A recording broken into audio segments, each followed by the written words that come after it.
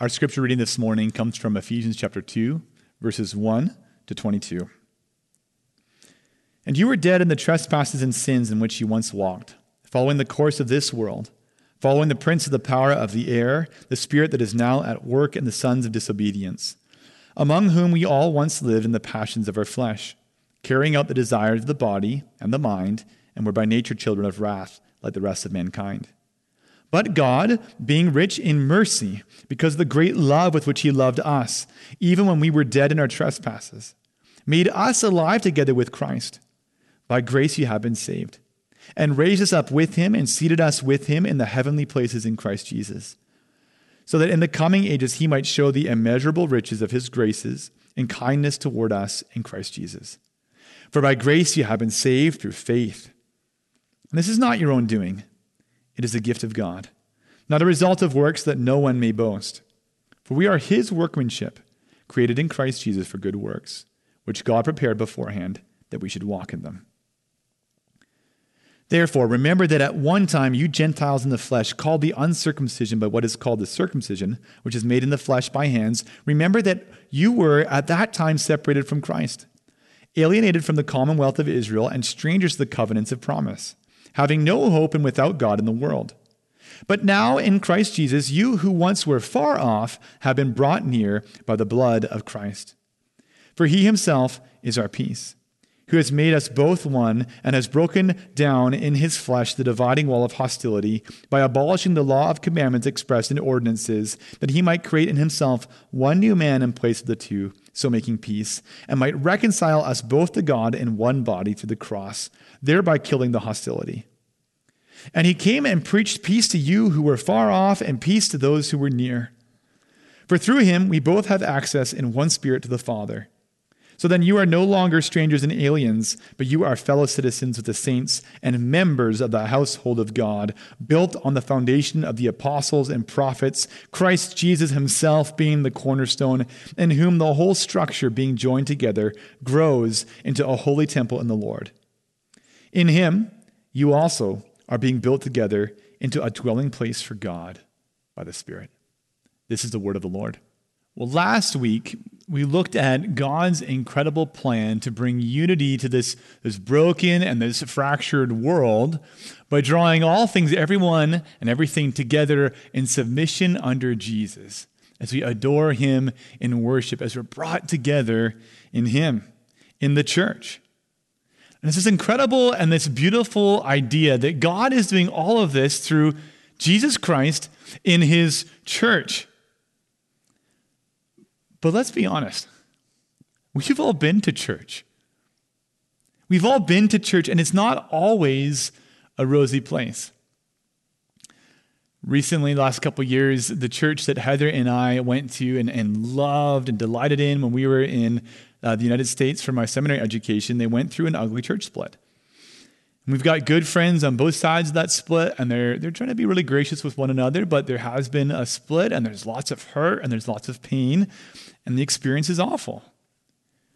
And of course, in our own church, we've gone through quite a lot in the last couple of years. And it's not always easy, it's difficult. And it turns out unity is hard. Unity is difficult. And it's worth asking, is there a secret ingredient for unity that we need to hold on to? Is there something that's just so central we must prize it above all else? Something that though we are imperfect and often struggle together and have difficulties in the church, that if we had this one thing, God would still use us for his glory. He would still use us for his good purposes, even through our faltering steps in his church. What is that one thing?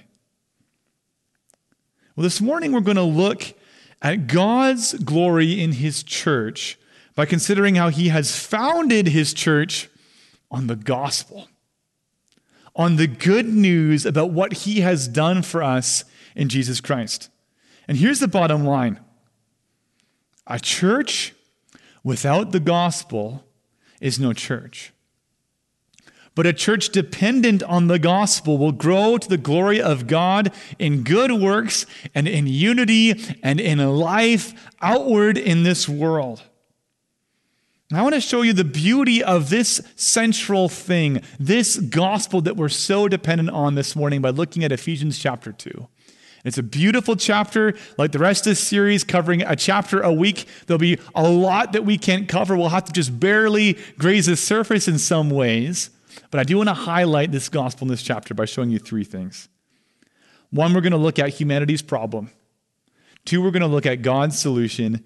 And three, we're going to look at the results of the gospel. So as we begin, let me tell you a little bit more about Ephesus. So the ancient city of Ephesus, it was the third largest city of the Roman Empire, the largest metropolis in Asia. They had a population of 200,000 people there in Paul's day. And it was a port city. It was also strategically situated on essential land routes, and it was prosperous, it was beautiful, it was powerful. And it had the highest expressions of ancient cultural achievement in that city. Its architecture was breathtaking. Its art scene was awesome. It had this magnificent amphitheater, which is the largest in the ancient world, where archaeologists predict or estimate that there were 25,000 people that could come together at that amphitheater. And its temple to the goddess Artemis, it was 4 times larger than the famous Parthenon to Athena. And it was one of the 7 wonders of the ancient world. This was a beautiful, sophisticated city. It was much like Vancouver in that way. It had a good international reputation. People from other places probably got irritated with residents of Ephesus who kept talking about how awesome their city is, just like sometimes you might do about Vancouver. But to these people living in this great city, Paul writes bluntly about something a bit sinister, about what was truly going on in their lives before God saved them. Look at verses 1 to 4. Paul says, "And you were dead in the trespasses and sins in which you once walked, following the course of this world, following the prince of the power of the air, the spirit that is now at work in the sons of disobedience, among whom we all once lived in the passions of our flesh, carrying out the desires of the body and the mind, and we're by nature children of wrath, like the rest of mankind." See, though their city appeared to flourish, though they would have thought very highly of themselves, there was a problem beneath the surface. Though they were confident that what they had was true flourishing life, they were in fact the living dead. How so? Well, look at what Paul said in verse 1. "And you were dead in the trespasses and sins in which you once walked." Paul's not talking here about physical death. He's talking about spiritual and moral death. He's talking about there being something so wrong within us that it keeps us from choosing the things in our lives that will lead to life. No matter how much we might want some greater good in our lives, we keep defaulting in our desires to choosing the lesser thing that leads us away from flourishing life and towards death. Maybe you know what I'm talking about. Maybe you're somebody that wants to have wonderful friendships, but you find that your pettiness and quick temper keep you saying things that you regret or vindictively responding when offended. Or maybe you know what it is to want to have a fulfilling romantic relationship, but your selfishness, your laziness, your need to be in control and to get what you want from the other person, these things keep you from humbly giving and forgiving and cultivating a healthy relationship. Maybe you want to be a generous person, but you find that your desires for more comfort and more experiences, for more wealth in the immediate in your life, it keeps you from a truly sacrificial love for others. Or maybe you want to be a good parent, but you find that your desires for control, for respect, for a good reputation, and to be loved by your kids, they keep causing you to give in to anger and frustration and hurt and driving your children away from you. Maybe you want to have good relationships with food and with alcohol, with sex, with money, but your addiction to pleasure and to power make you a slave of these things as you consume, ever consuming and never satisfied. Maybe you want fulfillment and lasting joy in a relationship with God, but your love for yourself, it keeps getting in the way. Your love for you first keeps you from submitting to the love of God that you were made for. See, apart from Jesus, we are spiritually dead. And our desires lead us away from what is truly life in God. But it gets worse because Paul goes on to describe the way that our problem isn't just spiritual and moral death. There's more to it. He writes in verse 2 that apart from Jesus, we follow the course of this world. And in verse 3, that we live in the passions of our flesh along with the rest of humanity. There's a New Testament scholar named N.T. Wright, and he comments on these verses with these words. I think they're very insightful. He says, we live in a world where human beings left to themselves not only choose the wrong direction, but remain cheerfully confident that it is in fact the right one. Indeed, people regularly point out as evidence of its being the right one how confident they are on the subject. It is, after all, a fine road, and it's much traveled, and it's in good repair. It's a little bit like what tech elites talk about when they talk about the problem of living in an echo chamber. Is the problem of living in an echo chamber being surrounded by people that agree with us, that retweet the same tweets that we tweet, and how that perpetuates fake news and wrong beliefs as we don't ever interact with people who believe different things from us. See, our problem is that we live in the human echo chamber, not on social media, but of sin. And we reinforce one another's behavior. But we reinforce choices and behaviors and decisions that are wrong and lead us further and further into slavery to things that keep us from life. And yet there's still more. Because in this text, there's something even more sinister going on. Paul writes in verses 2 and 3, he says, you were dead in the trespasses and sins, following the prince of the power of the air, the spirit that is now at work in the sons of disobedience. Paul's talking about a spiritual force. Satan, or the devil, operating in opposition to God in this world, holding us captive in our desires, in our sin, in our slavery, in our deception, as we go along with the echo chamber of sin. So make no mistake, the Bible's teaching is opposite to that of the world. Because the world today is confident in the fundamental goodness of humankind. We are essentially good. And if we just work hard enough or try hard enough or educate well enough, we can achieve true, flourishing life in a new utopia of our own making. But that's not what the Bible teaches. The Bible's teaching is that we are dead in our trespasses and sins. And sadly, when we actually look at humanity, we find we have good reason to believe the Bible rather than secular optimism. You see, the Bible is more honest than the world around us. Because when we look at history, we see that our humanity for millennia, right up to today, is rife with violence and with hatred, with murder, suffering, oppression, greed, cruelty, and horrors. And the last 100 years, which are supposed to be this new golden age, this age where we've been enlightened philosophically, and we can create this new, brand new utopia, moving away from those old-fashioned beliefs about God. It was supposed to be this new, wonderful era. But in fact, they've been the bloodiest 100 years in human history. And in Vancouver, it's very much the same. On the outside, we appear vibrant and beautiful, but our society decays apart from Jesus.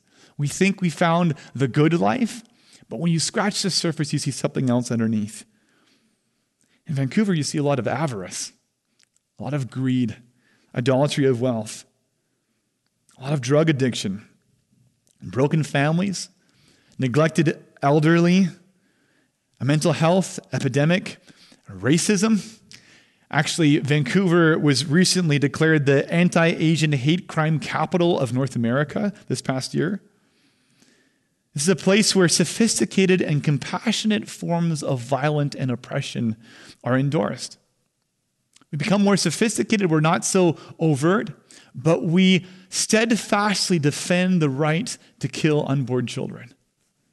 We're a country that persistently tries to persuade people that assisted suicide is a good idea, that rather than compassion and care and dignity-giving support in hospice, we should do assisted suicide. See, we're looking for life here, but even in Vancouver, we can't find it. Even in Vancouver, we have these great problems because of sin. We're dead in our sin, and we need to ask the question, who then will save us? Well, there is good news. That's why we're looking at this book of Ephesians. Look with me at what God has done for us in our second point in verses 4-9 at God's solution. See, into this bleak, despairing first couple of verses, Paul writes these words. But God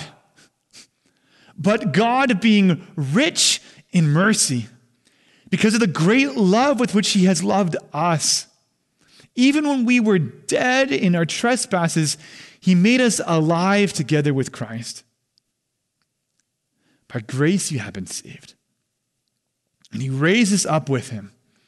And he seated us with him in the heavenly places in Christ Jesus, so that in the coming ages he might show the immeasurable riches of his grace and kindness toward us in Christ Jesus. For by grace you have been saved through faith. And this is not your own doing. It is a gift of God, not a result of works, so that no one may boast. Christ City, this is a story of salvation in brief. Death, sin, slavery, but God. It's the most beautiful words in Scripture time and again to human beings stuck in the mire of sin and death are those two little words, but God. See, but God is the heart of the good news about Jesus, because God has done for us what we cannot do for ourselves. When we were morally and spiritually dead, when we were stuck in the same old patterns and habits of our lives that lead us nowhere good, God plucked us out. God rescued us. We could not help ourselves. God freed us from our sin. God gave us life and joined us up in union with Jesus. Verse 5 says this, even when we were dead in our trespasses, God made us alive together with Christ. You see, when God raised Jesus from the grave, he did it by exerting the greatness of his full omnipotent power. He brought him life. But God isn't the kind of God who is content to just bring life to Jesus. No, the miracle of the resurrection of Jesus and God's salvation is that through Jesus, he's bringing life to all of us who are in Jesus. He's working through Jesus to bring life into this world through his church. You know this. Christ said, you know this. You've experienced this. I want you to just think for a minute. Close your eyes and think back to who you were before Jesus saved you. I know many of your testimonies. And I know the way that God has changed you. The way that God has been working you, drawing you into his life. Even over the last couple of years that I've had a chance to know you, I've seen God at work in you, drawing you more and more out of the darkness and more into the life of Jesus. You aren't who you used to be. You've been washed. You've been cleaned. You've been forgiven. You are being changed to reflect Jesus more and more. You were dead in sin and you weren't able to help yourself, but God has done what you couldn't. Look what Paul says in verses 8-9.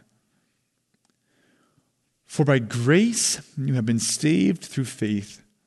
And this is not your own doing. It is a gift of God, not a result of works that no one may boast. You see, God has given us all of this blessing as a gift. That's what grace is. It's unmerited favor. It's a gift of God and salvation to you and I. You know, I've been talking with John Breyer, who's the executive pastor here at Christ City Church, and recently he told me the story of his dad's testimony. It's a really powerful story. His dad's name is Tim. And Tim, back in the UK, he was a gambler when he was in university. And he managed to amass himself this significant debt in university, a gambling debt. But at the same time, Tim was somebody who was being befriended by a Christian. This Christian befriended Tim and loved Tim. And as he got to know Tim, realized that he had this debt. And in an effort to illustrate to him, to show him what grace was, to show him what the love of God was like, this other student said, hey, I'm going to pay for your debt. I'm going to pay your debt. This wasn't a rich student. This is somebody who had some savings and sacrificed personally to give of those savings to pay Tim's debt as a gift. And it changed Tim's life. It changed his life. It caused him to know the goodness of the grace of God in loving him through Jesus Christ. It caused him to be a different person living for Jesus. Christ City, never ever forget this. God's grace is like that. God's grace is a gift. You didn't earn it. You didn't contribute to it. You just reach out with your hands and you receive it from him as he offers it to us. I think our problem is that we're often too proud to receive really extravagant gifts. I've had a few times people have offered me gifts and it's hard to receive them. Just imagine being Tim. Imagine when your new friend offers to sacrifice to pay your debt. Just put yourself in his shoes. Maybe you'd feel embarrassed to need that gift in the first place. But would recognizing how genuinely loved you are, that this is a relationship, this person loves me, would that soften your heart to cause you to receive from them the gift that they offer? Christ City, Paul writes about grace. He says, but God being rich in mercy, because of the great love with which he loved us. Even when we were dead in our trespasses, made us alive together with Christ. By grace you've been saved. Christ City, he is rich in mercy. That means he doesn't look at you in judgment, just miserable that you fail all the time. He looks at you with genuine compassion and care that you are stuck in your sin. And out of God's great love for you, he gives you a gift of grace, of salvation. This is a completed work that God has done that you reach out to receive with joy and gratitude. The problem we have as human beings is that on our own we're dead in sin, stuck in the echo chamber of sinners, enslaved and held under by Satan, and we're not able to help ourselves. But the good news of the gospel is that God has done for us what we cannot. He's exerted his infinite power and resources for our good to save us and to forgive us and to draw us into his infinite life. And there are results. Look at the results of the gospel, the results of God's salvation in at verse 10. It says, for we are his workmanship. We're created in Christ Jesus for good works, which God prepared beforehand that we should walk in them. You who were once a dead sinner, God has refashioned, recreated to be a new creation in Jesus. A creation that he's made specifically to bring him glory by living a different way of life in this world. Living according to his new creation, his life and what he's doing to save and to make new. You see, for the Ephesians, they knew who they were in their sin. As they looked back on who they were, they recognized that their sin wasn't merely personal and private. No, their sin was enshrined in all levels of their political and commercial landscape. As prostitution and injustice filled their city. As they were slaves of superstition that led to even more oppression and injustice. As they lived under a Roman morality that favored the strong and was horribly cruel towards women and slaves and the weak and the poor. They knew the way that babies, and especially girls, weren't valued in their society, that they lived as part of that society, that these little infants would be often left out to die in the hills, and that was normalized, and that was okay. They knew the way that in their city, sex was idolized. Marriage wasn't honored, and young boys and girls were abused, and the family was often broken. But as it came out of a world of darkness and sin, saved by the grace of God, they rejoiced that they had been empowered for good works. And by their love and their generosity and their new morality as followers of Jesus, God was using them in the world. He was using them to refashion this broken city, to refashion a world decaying in sin as little agents of life. Look at Ephesians 5, verse 10 again. For we are his workmanship, created in Christ Jesus for good works, which God prepared beforehand that we should walk in them. For example, I want to show you an illustration of what we're talking about here. Because only a couple of centuries later, sometime in the 2nd century AD, an early Christian wrote about his profound experience in the church. He was writing to his friend Diognetus, somebody who wasn't yet a follower of Jesus, and he wanted to write to him to explain a little bit more about the way of Jesus to him. And in this letter, he spoke of the remarkable difference that was seen in the lives of those that God had saved and had purpose for new creation, good works. He said this, Christians marry, as do all others. They beget children, but they do not destroy their offspring. They have a common table, but not a common bed. They are in the flesh, but they do not live after the flesh. They pass their days on earth, but they are citizens of heaven. They obey the prescribed laws, and at the same time, they surpass the laws by their lives. They love all men and are persecuted by all. They are unknown and condemned. They are put to death and restored to life. They are poor, yet make many rich. They are in lack of all things and yet abound in all. They are dishonored, and yet in their very dishonor are glorified. They are evil spoken of and yet are justified. They are reviled and yet they bless. They are insulted and they repay the insult with honor. They do good, yet they're punished as evildoers. When punished, they rejoice as if quickened into life. They are assailed by the Jews as foreigners and are persecuted by the Greeks. Yet those who hate them are unable to assign any reason for their hatred. Christ City, this is the story of the church. The story of dead people raised to life, recreated in Jesus Christ for good works, and sent out into the world as witnesses to a new way of life, as witnesses to the glory of God in the gospel. You see, you have to understand something in this text. Ephesians 2 teaches us that God has rescued us and saved us, not just for our own private, personal enjoyment, but for his public and eternal glory. There's another one of the results of the gospel that I want to show you. It's in chapter 2 as well, and we don't have time to dig into it here, but I want to just show you again the way that Paul highlights unity in the gospel. Look at verses 14 to 18 in chapter 2.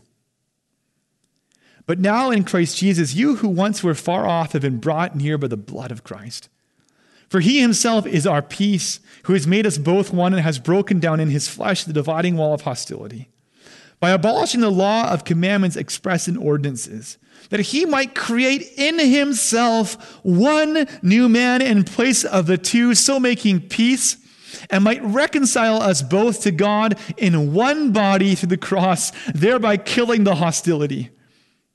And he came, and he preached peace to you who are far off, and peace to those who are near. For through him we both have access in one Spirit to the Father. See, in the context of this latter half of Ephesians 2, Paul's describing the way that Jews and Gentiles are brought together through the cross of Christ as one new humanity in Jesus. This is a radical teaching. It's kind of like today saying that the Palestinians and the modern day Jews will be brought together in one new people in unity and in love. And the question, of course, would be, well, how could that possibly be? What Paul's describing is the way that in our salvation, each one of us are united in Jesus Christ by the Holy Spirit. Look at verses 14, 16, and 18. He made us both one. The two become one.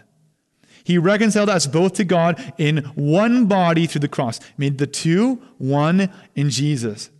For through Jesus, we both, the two, have access in one Spirit to the Father. You see, the church is made up of innumerable people, but innumerable people that have all been united by a miracle of grace to Jesus Christ, their Savior. And it had to be that way. Because without union with Jesus, there is no salvation for anybody. Just think about it. Only Jesus has died the death that we deserve. Only Jesus' death satisfies God's justice. You didn't die. It was Jesus who died. So how do you get the benefits of what Jesus has done? It's only if somehow God works a miracle by the Holy Spirit and unites you into Jesus. See, Christ said the miracle of our faith is that you have been united to Jesus. His death counts as your death. His righteous life counts as your life. His resurrection life is a life at work in you by the power of the Holy Spirit.